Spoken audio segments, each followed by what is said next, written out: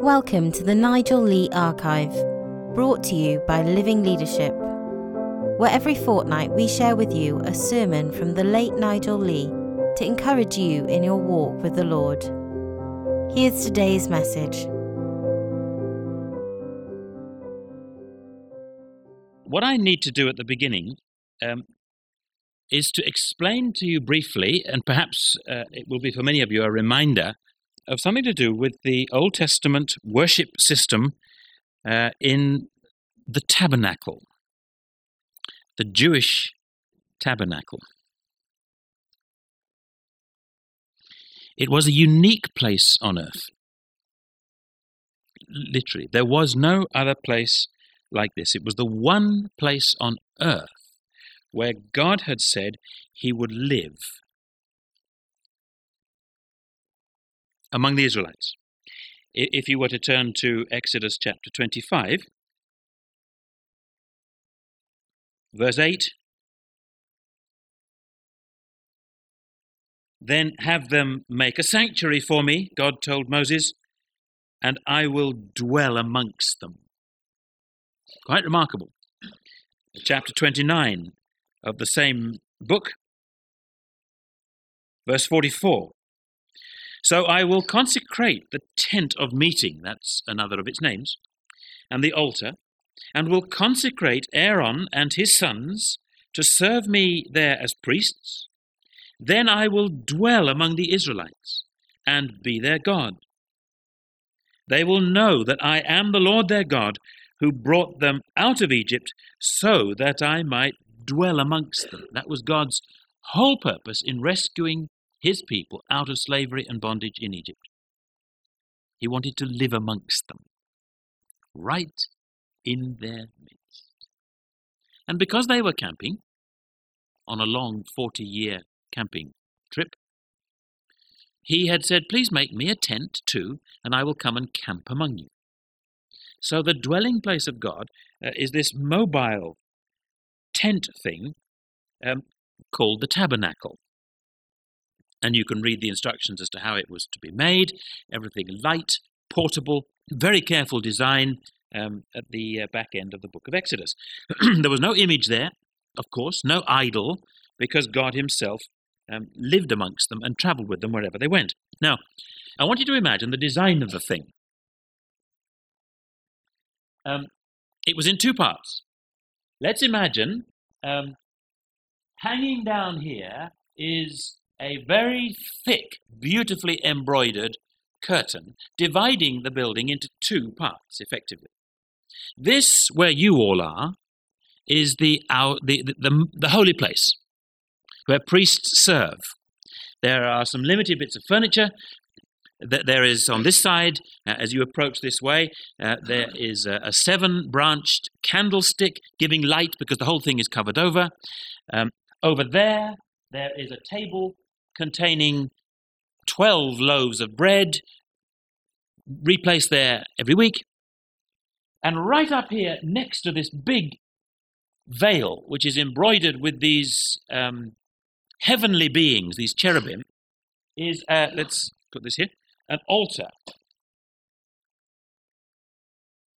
where incense went up. Now, in behind this curtain is what was called the most holy place. This is the holy place where priests serve, and then in behind is what is known as the most holy place.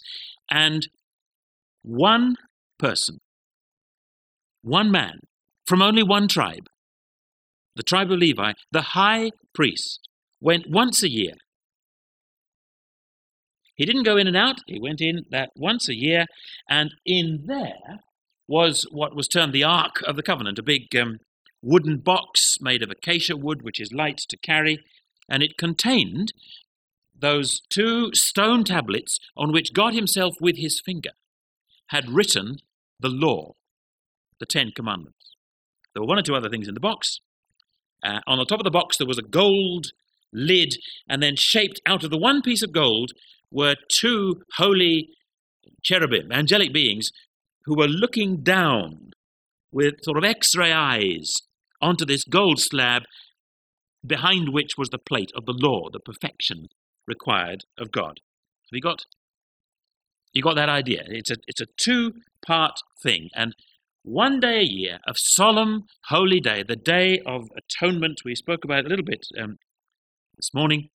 The high priest would go solemnly in, carrying a bowl in which was blood. He would not, dare not go in without that evidence that a substitute had died for his own sin and for the sin of all the people. It's a solemn day, because the question was always, would God accept him? The high priest, in that sense, was the go-between between God and the worshippers outside. He represented the worshippers to God, and he stood and brought the blessing of God to the worshippers. Once a year, in and out. And then actually, out beyond this court where all you priests are, is the outer approach way. That contained the first altar that you came to as you stepped into the door, like a doormat, really. And what did you do when you came in from your walk? Something with the dirt on. Get cleaned up. In your house, at home, where do you put the doormat? In the bathroom? By the bed? You hang it on the wall? Fireplace? No, it's right where it needs to be, taking off as much of the dirt as you can at your first step in. There was an altar there to deal with the dirt in our lives. And then when you went past the altar where sacrifice was made, you came to a great big brass dish containing water, where the priests washed themselves before the ceremonies and before continuing on in worship. See, if you're going to come in on a straight line in towards God, there needs to be sacrifice. There needs to be a washing, cleansing. And then you come in up this middle line, and you need to learn to pray. And then there is this great big veil. And we know what happened to that. God tore it apart like tissue paper from the top to the bottom, just ripped it apart and said, you see, it had been a great big no entry sign. No, keep back. You cannot come close. Stay where you are. You are unholy. You cannot simply come through here. No entry. And on that day when Christ died, gone. Come now. Please. Come into the most holy place. That is the kind of thing that is going to be explained for us here in this chapter. This tabernacle, with its journey into the most holy place where God lived, is like a thought model, if you like, an architect's model, so that you may see a reality that is much bigger. You know how an architect works, and they make little tiny things, and if you're going to buy the building, you can look around and you can shift that about and so on. It's an architect's model of the way reality is between this world and heaven. So the part that we've reached in the book of Hebrews is the bit that is now particularly describing the cross of Jesus. Let me read to you again those verses in chapter 9. When Christ came as high priest of the good things that are now already here, he came bringing the gifts of God to us. He came as the high priest of the good things that are now already here, that he went through the greater and more perfect tabernacle, not just a building on earth, but right through into heaven itself. He went right through that the tabernacle that is not man-made, that is not a part of this creation. We didn't make it. He didn't enter by means of the blood of goats and calves, but he entered the most holy place once for all by his own blood, having obtained eternal redemption. The blood of goats and bulls and the ashes of a heifer sprinkled on those who are ceremonially unclean sanctify them so that they are outwardly clean. That's how the priests operated. How much more then will the blood of Christ, who through the eternal Spirit offered himself unblemished to God, cleanse us not outwardly, but our consciences from acts that lead to death, so that we may serve the living God. Here is the ultimate high priest, says the writer. Not just for Jews, but for all of us, representing God to us. What has he done? He's gone right through into heaven. By what right? Did he take animals' blood? No, certainly not. His own. And he has secured for us an eternal redemption, says the writer. In other words, not one that needs to be repeatedly bought and paid for every time you sin. Again and again every year. He has bought for you an eternal, everlasting redemption. The old sacrificial system, you see, which God had set up, was enough to make a priest acceptable on the outside. If he'd touched a dead body or he'd done something he shouldn't, he was at least allowable now, because of these old animal sacrifices, to come and perform his duties. But those sacrifices did nothing to a man on the inside. The blood of Christ actually brings about change in our conscience inwardly. It's not a mere animal. It's the Son of Almighty God giving himself up for us. So that now, says the writer, you are set free to truly worship and serve the living God, free from guilt and fear. You cannot truly worship God with a dirty conscience. Can't do it. Not as God intended. Doesn't work. You feel a hypocrite, and God knows that you are. But this changes you on the inside, so that you can stand before God and truly worship him, knowing that you are accepted and welcomed and loved and forgiven. So what's he said so far? Christ has gone right through into the real heaven to appear before God on our behalf, bearing with him the evidence of his own death, which achieves for us an everlasting forgiveness, so that we can know that we're forgiven on the inside and be sure of it, so that now we may serve God from a heart that is cleansed and renewed and happy and full of joy and secure as children should be. That's what he's done. The difference between the outward and the inward. The story of the Passover and the Exodus, and the animals were slain, and the blood was painted on the doorposts. It's all on the outside. When you take communion, what do? You dip 2 fingers in the wine and you smear it all over on the outside.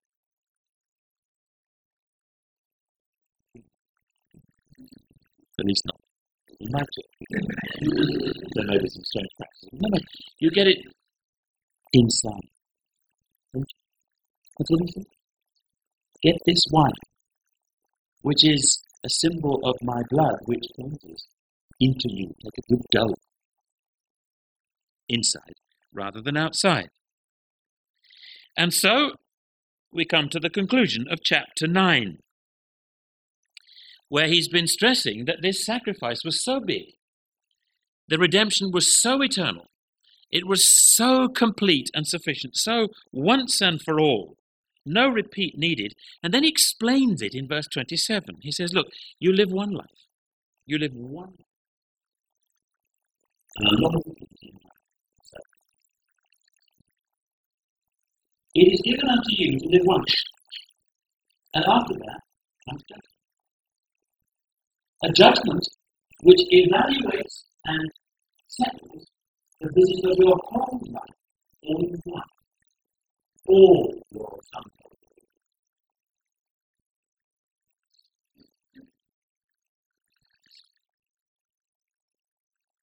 Christ has died so that sum total of your wickedness can be dealt with. Now, you see, some people imagine that Christ died for all the sins that humanity committed up until the time of that in life. But then from then on, well, we're in trouble now. Because now we have God. But that isn't what it is. No, you've got one life. And you were facing one death. For the whole of it, including all the sins you haven't yet committed. And when Christ died, he died that there might be no condemnation for any of it, the whole lot. This is in no way designed to encourage you to think that you can sin. We will have major argument if you suggest that. But I want to declare to you on the word of God that even sins you have not yet committed are forgiven by the blood of Christ, according to these scriptures. Don't sin. But should you? You have an advocate in heaven, but you also have a Savior on earth. So that you don't need to think, as some people of sensitive nature might, I've blown it. I'm finished. I got converted last week. I got baptized yesterday, and now look what I've done. It doesn't work like that. Christ has died in order to cancel out the judgment that you may not yet face for years to come. Isn't that wonderful? He appeared in order to do that, says verse 28. So Christ was sacrificed once to take away the sins of many people. And now he will appear a second time, not to bear sin. When Christ comes back, as he will, I hope soon. It'd be great if he came back before the exams. For some of you, some of you are in, you're double-minded. You'd like him to come back before the exams, but you wouldn't like him to come back before you got married. You're not quite sure, are you? It creates a certain ambivalence about the return of Christ. Well, I can tell you, as a married person, let him come back as soon as he likes.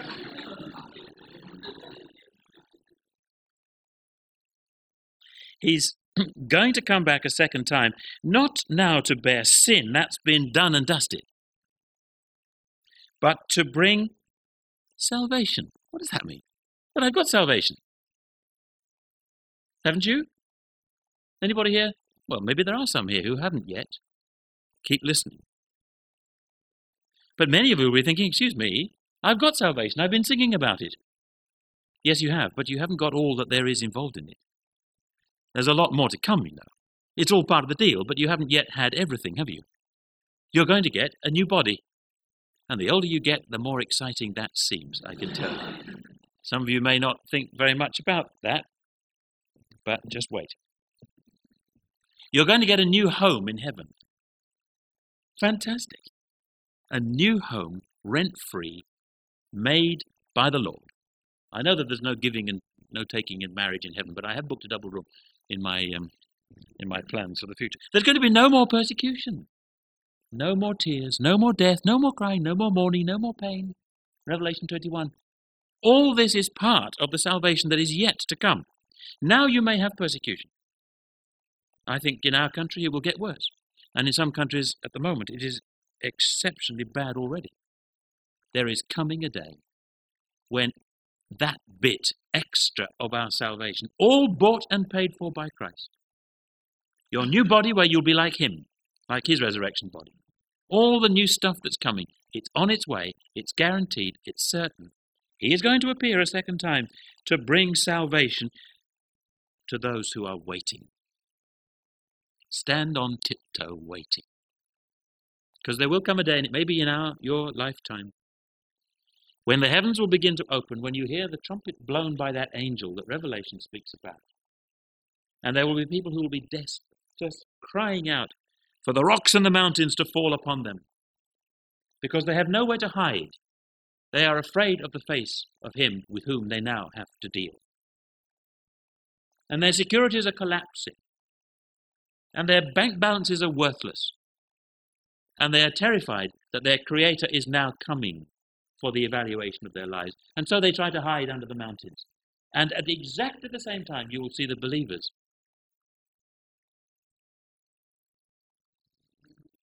and here, I would love to be actually in the act of sharing the gospel with someone at the point when the Lord is coming. Wouldn't that be the best visual aid that you could think of? You'd almost think, hang on, just quick! Pray with me, Lord, me, now. Yes, thank you. Shortest gospel evangelistic prayer I can think of. He's going to come. And he's going to come to bring all that is wrapped up in the achievement of the cross. Now we have the possibility of a completely clean, freed up conscience so that we may serve properly. This is the purpose. Serve the living God. But you've only had a small part of the deal so far. It's enough to get excited about and to sing for a long time. But it's nothing compared with what's coming. And it's bought and paid for, as I've said. Then in chapter 10, he starts to answer the Jewish question that would be rising. Well, yeah, I can understand the way you put it, but what about all that stuff of those animals that have been slaughtered year by year ever since Moses transmitted from God the instructions that we were to behave like that? Because God himself, as chapter 10 puts it, gave those orders. Well, says the writer, we must understand a few things. Number one, the law. When it says the law, it means the whole Old Testament sacrificial system. Not just the Ten Commandments, but all the food regulations and all the Levitical stuff and so on. The law was ever only a shadow and not the reality itself. If you see a shadow, well, there's like shadows around here, you know that there is a reality, but the shadow isn't it.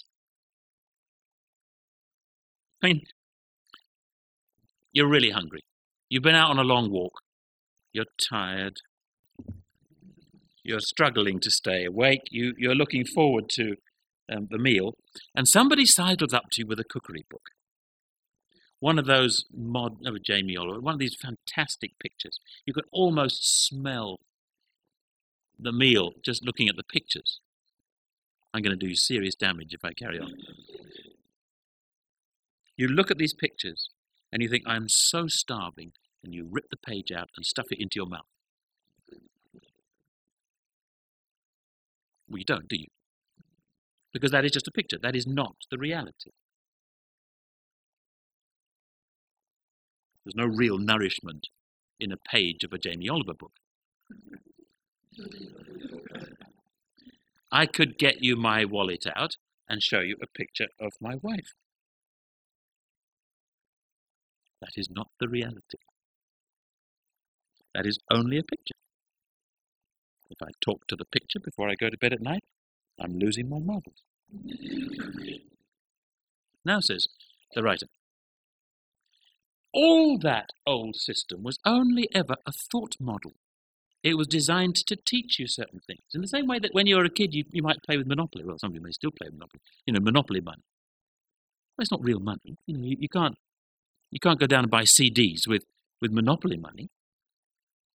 But you learn certain things about property prices and how you have to exchange stuff and what you do with money. But it's just a model. It's a toy. In the same way, God always teaches us very practically with these kind of models. But the problem with the law, and he'll give you now 3 problems in the first 4 verses. Number 1, it always left people dissatisfied. Those that practiced the old covenant sacrificial system, they were dissatisfied, if they were honest and sensitive in any way at all, because it did not make their consciences clean. Please don't ever imagine that under the Old Testament people sacrifice animals, and now we have the sacrifice of Christ, and all that old system accomplished exactly what the new system accomplished. That is simply not true. Under the old covenant, they were left permanently dissatisfied. If they could have sensed that their conscience was clean under the old sacrificial system, then all the rituals would have stopped, because the job would have been done. But it left them with permanently dirty, damaged consciences. It's like, supposing you've got one of those medical conditions where you need to take regular medication. You might be on antidepressants, or you might have blood pressure tablets or something. Now, taking those tablets daily or weekly or monthly or however often you have to take doesn't solve the problem. It only just enables you to keep on living. It doesn't take away forever, one pill, gone, the depression, blood pressure problem solved just like that. No, it suppresses the symptoms so that you can carry on living. That's all that the Old Testament sacrificial system did. It didn't cure the problem of a guilty conscience. In fact, it was worse than that. Secondly, It reminded people, that's what the verse says, verse 3, it acted as a regular reminder of people's sins. They were always having to come back and repeat the process, so they were always being reminded. Those sacrifices are an annual reminder of sins, because it is actually impossible. It's the third thing, actually impossible for the blood of an animal to cleanse a human of sin. Now think about it. A dumb animal, let's just imagine. I've got a goat here. Bring this thing in. And it is about to be slaughtered. I have a knife, sharpened for the purpose. I've got a rope wrapped round this thing's neck. I hold it nice and tight. And if you watch me, cut his jugular vein. Then you give one last bleat, and then fall over. And life will be gone. I've seen it hundreds of times. That dumb animal has absolutely no concept of sin. Has never been haunted by its conscience. Doesn't know what a conscience is. Law, morality, spiritual wholeness. They don't mean anything to it. It's a goat.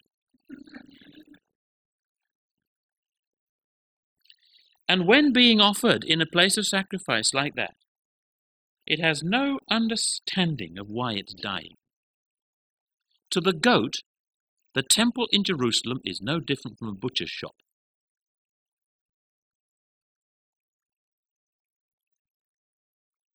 It's impossible for the blood of a goat to take away the sin of someone who knows that they have rebelled, who is made in the image of God, who has a capacity to love and to worship and to pray, to obey.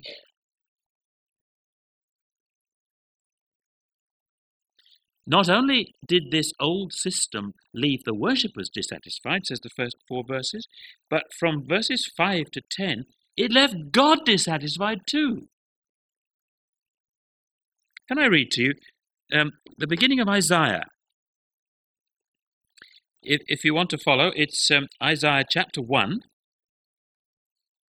from verse 11. Because God had said this to the Old Testament Jews hundreds of years before. If they had the wit to pay attention to their own Bible, they would have known this.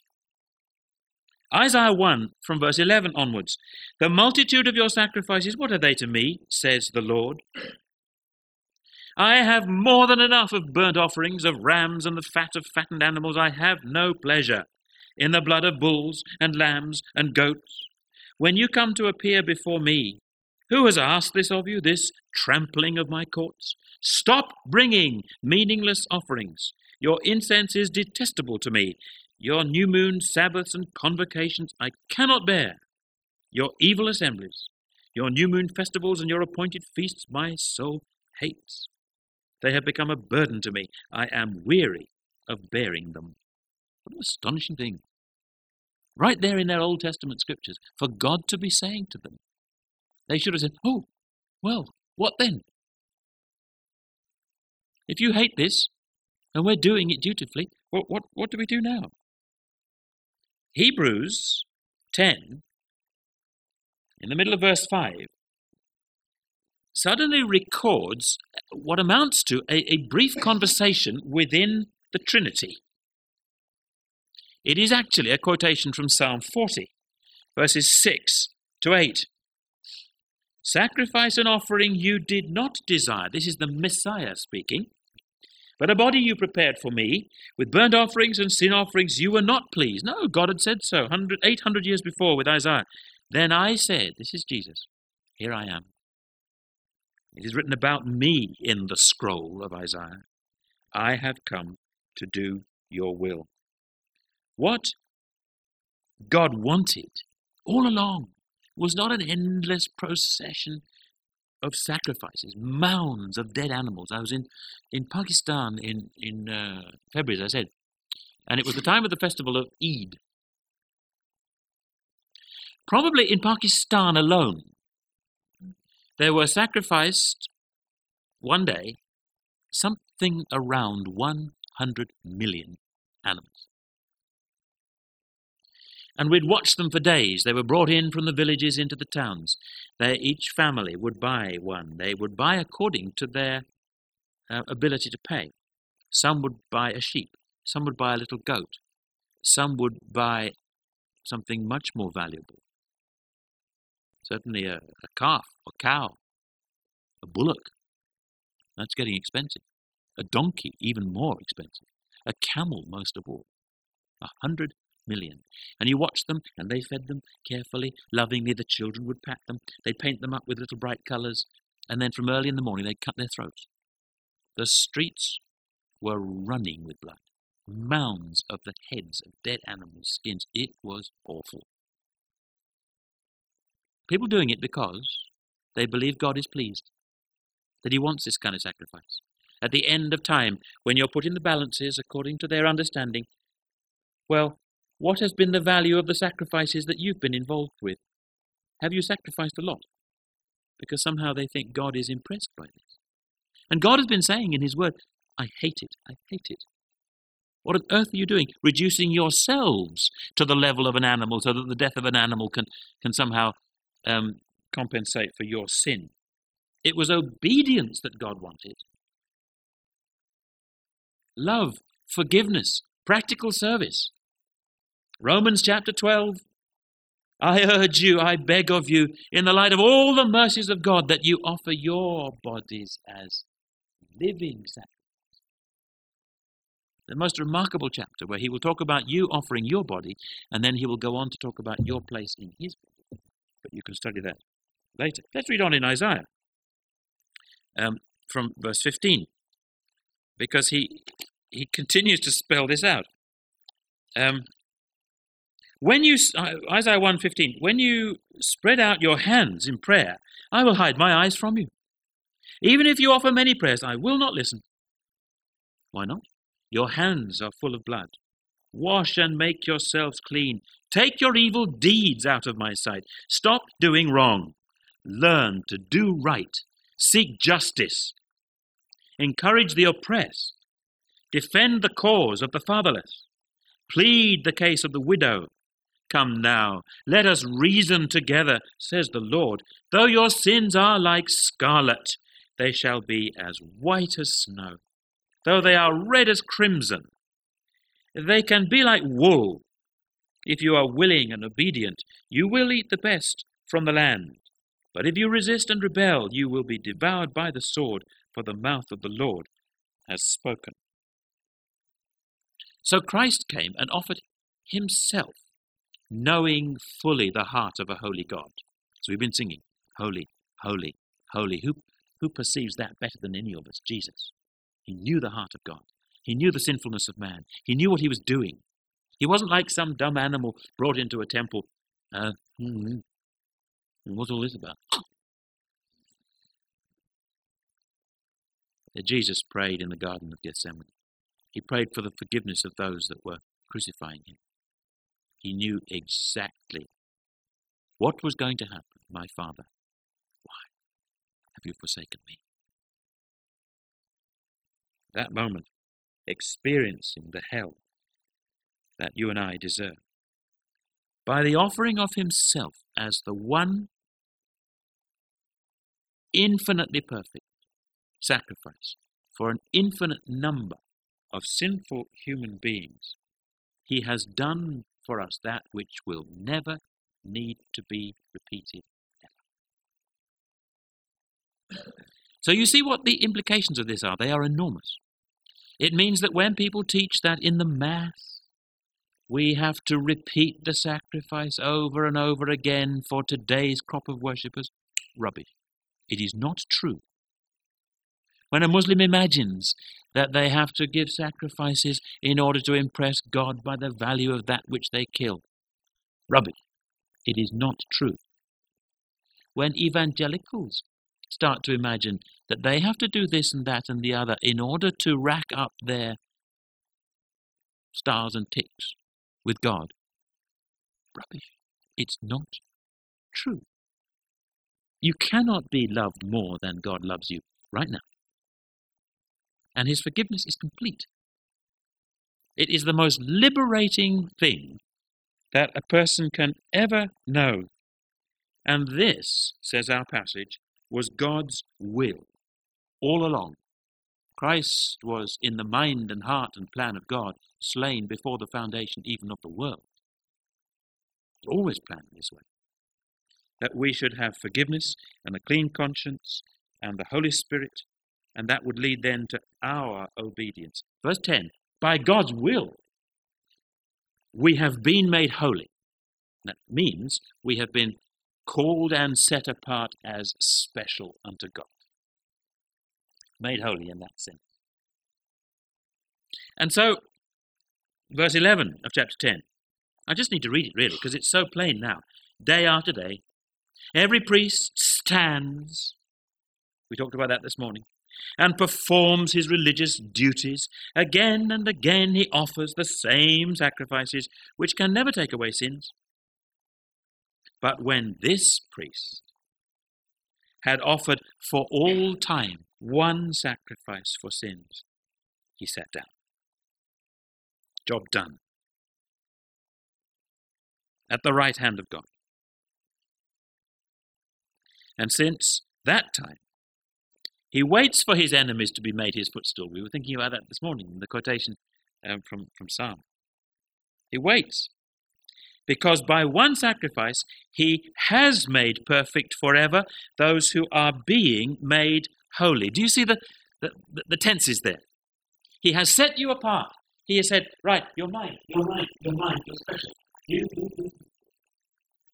Right, you are now regarded as holy. I've set you apart. But in this process, I am going to be making you holy. He's made you perfect while he is making you holy. And he will make you holy. How? By his word, by his spirit, by the circumstances of your life, by the Christian union, by the people you marry. Choose well. By the suffering, the pain perhaps, the failures, the disappointments, all the time as the word of God and the circumstances around. God is working to make you like himself. That's it. That's the plan. Now, you get a little picture of this with children. Children grow up like their parents. It is a sad and distressing thing. When I was growing up, my voice, when I was about 10, sounded on the telephone exactly like my mother. It was identical. And my father was an Anglican minister.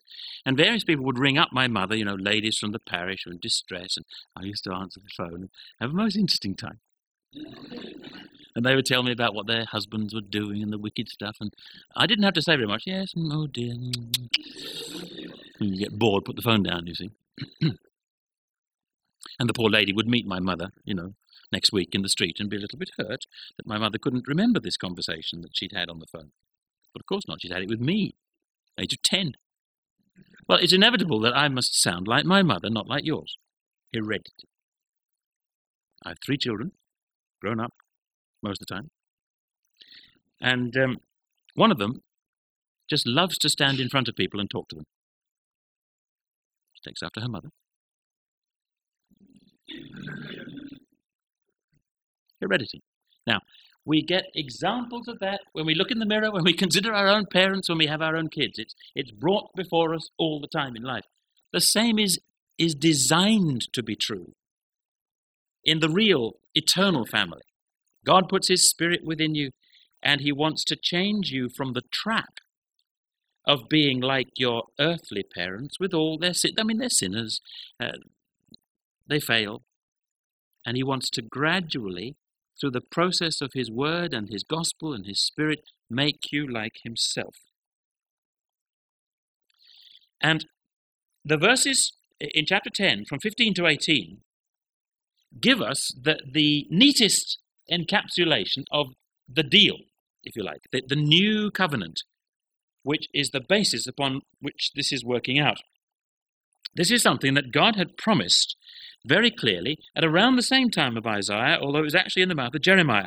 If you're in the habit of looking back with me, turn to Jeremiah chapter 31. Isaiah, Jeremiah, chapter 31, verse 31. And you can see the thing promised, and it's so clear, and Hebrews quotes it. Because this is a covenant, this is a legal arrangement, drawn up, we may say, by the greatest lawyer in the universe, God himself. The time is coming, chapter 31, verse 31, declares the Lord, when I will make a new covenant with the house of Israel and with the house of Judah. It will not be like the covenant I made with their forefathers, when I took them by the hand to lead them out of Egypt, because they broke it. They broke my covenant, though I was a husband to them. This is the covenant that I will make with the house of Israel after that time, declares the Lord. And here are its terms. And if you're looking at your text, you see it goes into inverted commas. I will put my law in their minds and write it on their hearts. And I will be their God, and they will be my people. And no longer will a man teach his neighbor or a man his brother, saying, know the Lord, because they will all know me, from the least of them to the greatest, declares the Lord. For I will forgive their wickedness, and will remember their sins no more. Do you see how that is quoted in Hebrews 10, from 15 down to 18? A covenant, as I said, is a legal arrangement between two parties. It's a binding thing. And the two parties in this case are God and his people. And if you are one of his people, this is for you. This is the basis upon which you relate to God, and your hopes and expectations for the future are framed. Notice its term. God says, now I will write my laws on people's hearts. Do you see the difference? Not on tablets of stone. Not on things at the front of Anglican churches.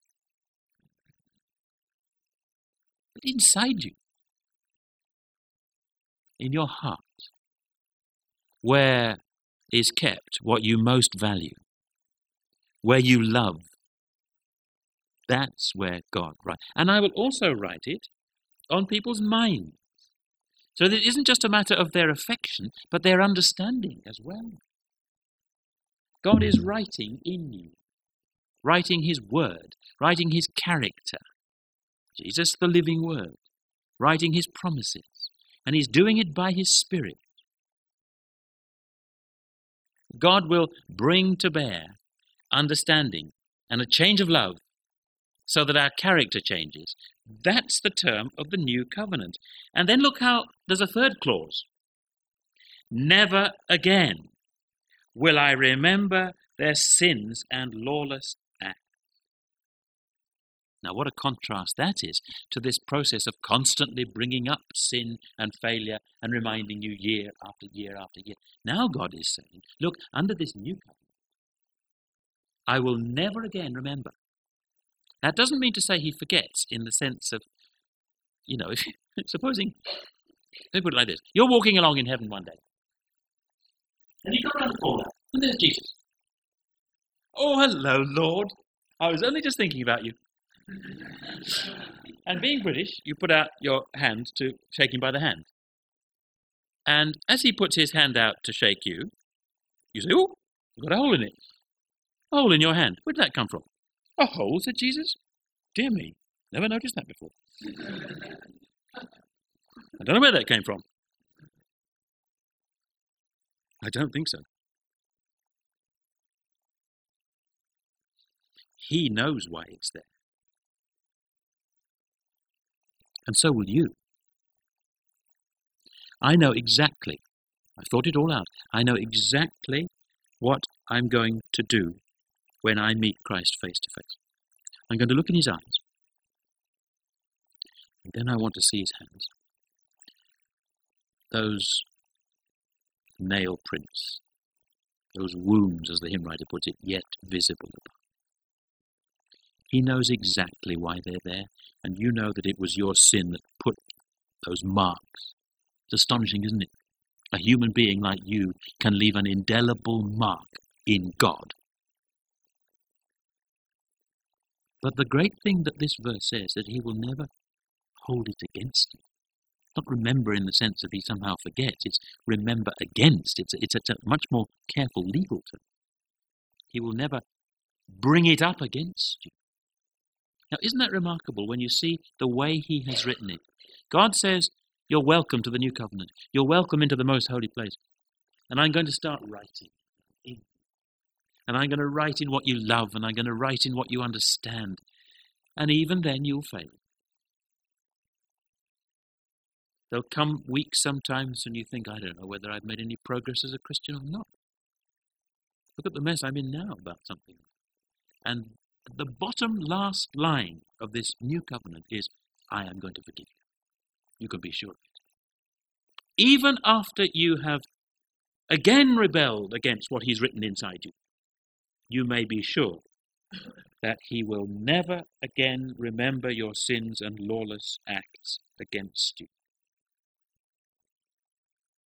Horatius Bonar, the hymn writer of an earlier century. No blood, no altar now. The sacrifice is all. No flame, no smoke ascends on high. The Lamb is slain no more. But richer blood has flowed from nobler veins to purge the soul from guilt and cleanse the reddest stains. That's what he's done. And the new covenant is the best deal possible because it is a covenant where only one party has obligations. You see, I'm going to do this, I'm going to do that, and I'm also going to do this. So what do? Just say thank you. You have no obligations. You see, under the old covenant, it was a two-party thing, and you had to do this and that and the other. Under the new covenant, because you have no obligations, you can't break it. You see? What security could be better than that? You cannot break it. So what are the implications of all this if we have such a great salvation? Such a once-for-all sacrifice at the cross, such a deal that we're offered, affecting our heart and our mind and our future and our eternal hopes in glory. Well, from 10:19 onwards, he starts to draw out some of the implications. And the first is confidence. You can have confidence. He gives you 3 reasons for that. One is a new way has been opened up into God's presence. Do you see? Therefore, brothers and sisters, since we have confidence to enter the most holy place by the blood of Jesus, by a new and living way. Now, he's not simply saying, oh, by the way, now you can pray with confidence, you know. Believers have always done that. All the way through the Old Testament, believers would pray with confidence. You'll find Abraham praying, and Moses praying, and David praying, and so on. Nor is he saying that the gates of heaven are now open so that you can be confident that when you die, you will go to be with the Lord. He's not saying that either. No, read it carefully. It's a much bigger truth than either of those. He is saying that you may come now every day of the year, not just once a year, whether you are Jews or Gentiles, whether you are men or women, you may come and do what the Jewish high priest did very nervously only once a year, and stand in the immediate presence of God in heaven, the most holy place. You may come in spirit and stand before God. That's what it says. Brothers and sisters, we have confidence to enter the most holy place. That's right in here. By the blood of Jesus. You may come as you are, and in spirit and in prayer, stand before God. What a remarkable thing. And it's not only a new way, it's a living way. It's not like walking through some kind of minefield, 1 foot wrong and you're done for. There's no risk of being struck down because you got too close. Again and again in the Old Testament, they went too close to Sinai. If the wrong person touched the Ark of the Covenant, people were struck down. No, this is safe. This is a new and living way that has been opened up for us by Jesus in his death and resurrection. Jesus isn't saying, after all these years, I've got a bit patient with people and I've come to realize that sin isn't too bad. And I'm going to turn a blind eye to a bit of it. No. Sin is really serious. You don't know how serious. It is really serious because God is really holy. But a new, living, safe way has been opened up for us into the most holy place by the blood of Christ. So John the Baptist would say, all these sacrifices that you bring year by year, stop. Because now, today, God has brought his perfect Lamb. Behold the Lamb of God that is going to take away the sin of the entire world. John 1:29. Wonderful. Stand back and watch the perfect Lamb of God. In the Passover, they had to keep the little lamb, tied for 3 days, and everyone would look at it to see it was perfect. Because you wouldn't be offering God, would you? Some lame, blind, old thing that, you better hurry up, because if you wait 4 days, it will die of its own cause. You weren't supposed to offer God anything like that. And so you kept the lamb tethered to see that it was perfect. It wasn't coughing, wasn't blind, wasn't lame, wasn't off its food. It was in the prime of life. God tethered Jesus, not for 3 days, but for many, many years, 33 years. In Israel, he wasn't allowed to go outside, apart from that trip as a baby to Egypt. Tethered, so that people could see how perfect he was, and then put to death. We can walk that way and live, says the writer. And thirdly, we have a high priest. There, you see, it says it. We have a living way, opened up for us through the curtain. That is his body. And since we have a great priest over the house of God, you might be thinking, well, let me give an illustration. Supposing you've been invited, shall we imagine, to visit the Queen, and maybe to receive some award or something. Student of the year. And it's the Queen's going to be giving you this thing, and you're going to have to spend half an hour with her, and you're a little bit nervous. And you're not sure what the etiquette and protocol is, how to behave with the Queen. And you arrive at the palace, and you're absolutely astonished. Because there's the guy that you used to be at school with. I mean, you've done everything with that bloke. Laughed and joked and been to youth clubs and been away on school trips. And you discover that he's become the Queen's private secretary. I mean, you've not been in touch with each other for a few years. And he actually is the person who has masterminded many of these ceremonies. And he knows exactly how you should behave. He does it all the time. He puts you at ease. And he guarantees that if you do it, as he is whispering to you, everything will go fine. And even the Queen will enjoy it. Now, you arrive before Almighty God, and you find that you have a high priest who tells you how to behave, who makes your stumbling efforts acceptable, who has even shed his own blood that your feeble prayers might be made more acceptable to God, who over the years will teach you how to worship, teach you how to humble yourself, how to speak, how to behave. We have a great high priest. Well, in the light of all that, let us be confident. Let us draw near to God. So, first, confidence. Second result is action. And you are to come in the following way. Sincere. Full assurance in your faith. You may speak out of your heart everything that's on your heart. Don't be doubtful. Don't think that God isn't interested in the stuff that's on your heart. Come in full assurance of faith.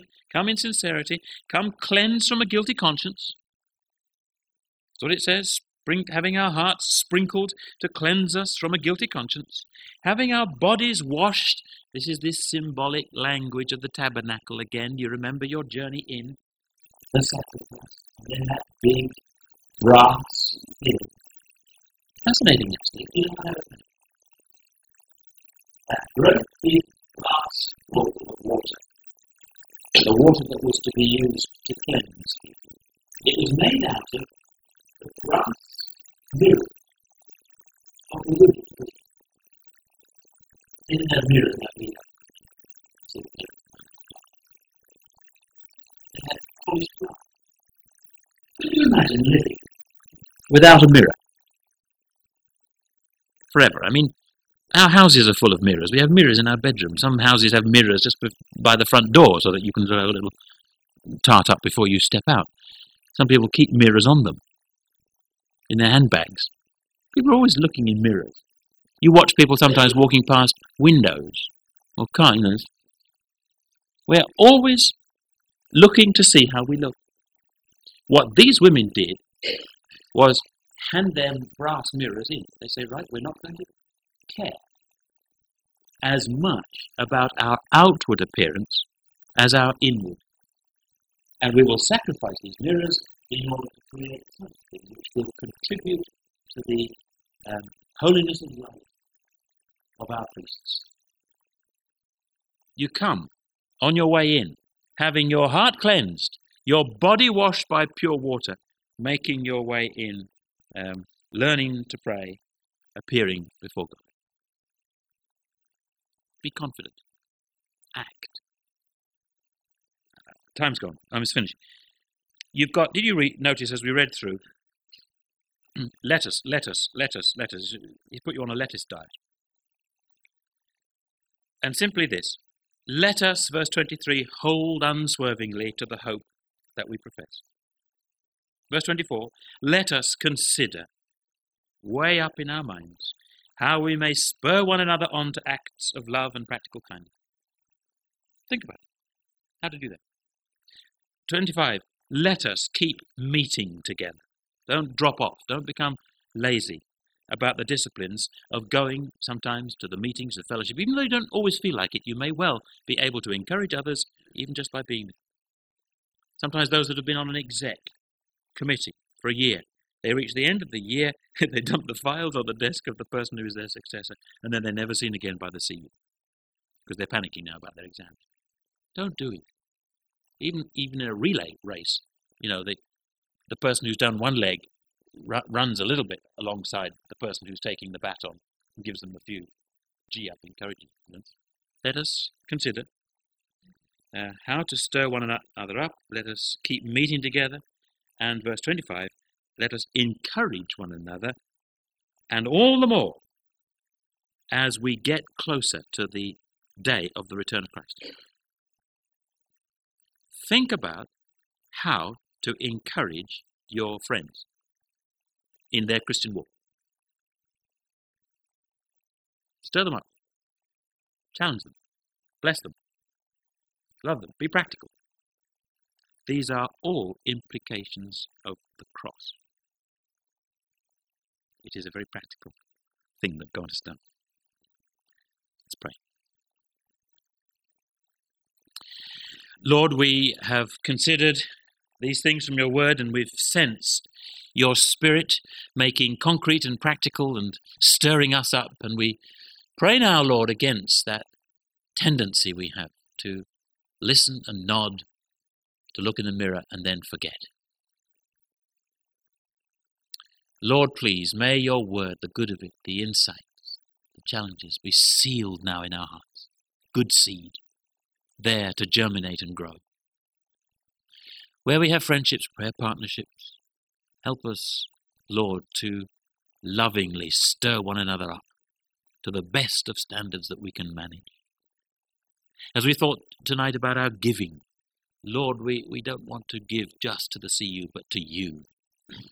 Help us to be generous in giving to you.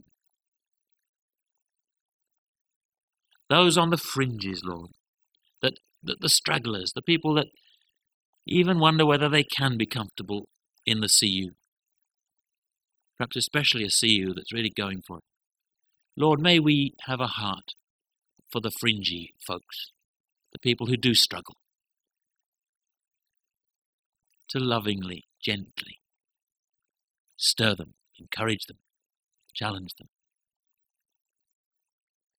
Lord, may the practical implications in our lives of the cross go very deep. For your name's sake we pray. Amen.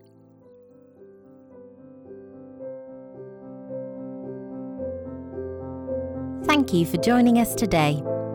The Nigel Lee Archive is brought to you as a podcast by Living Leadership. For more information on the Nigel Lee Archive or Living Leadership's other ministries, please visit www.livingleadership.org. God bless.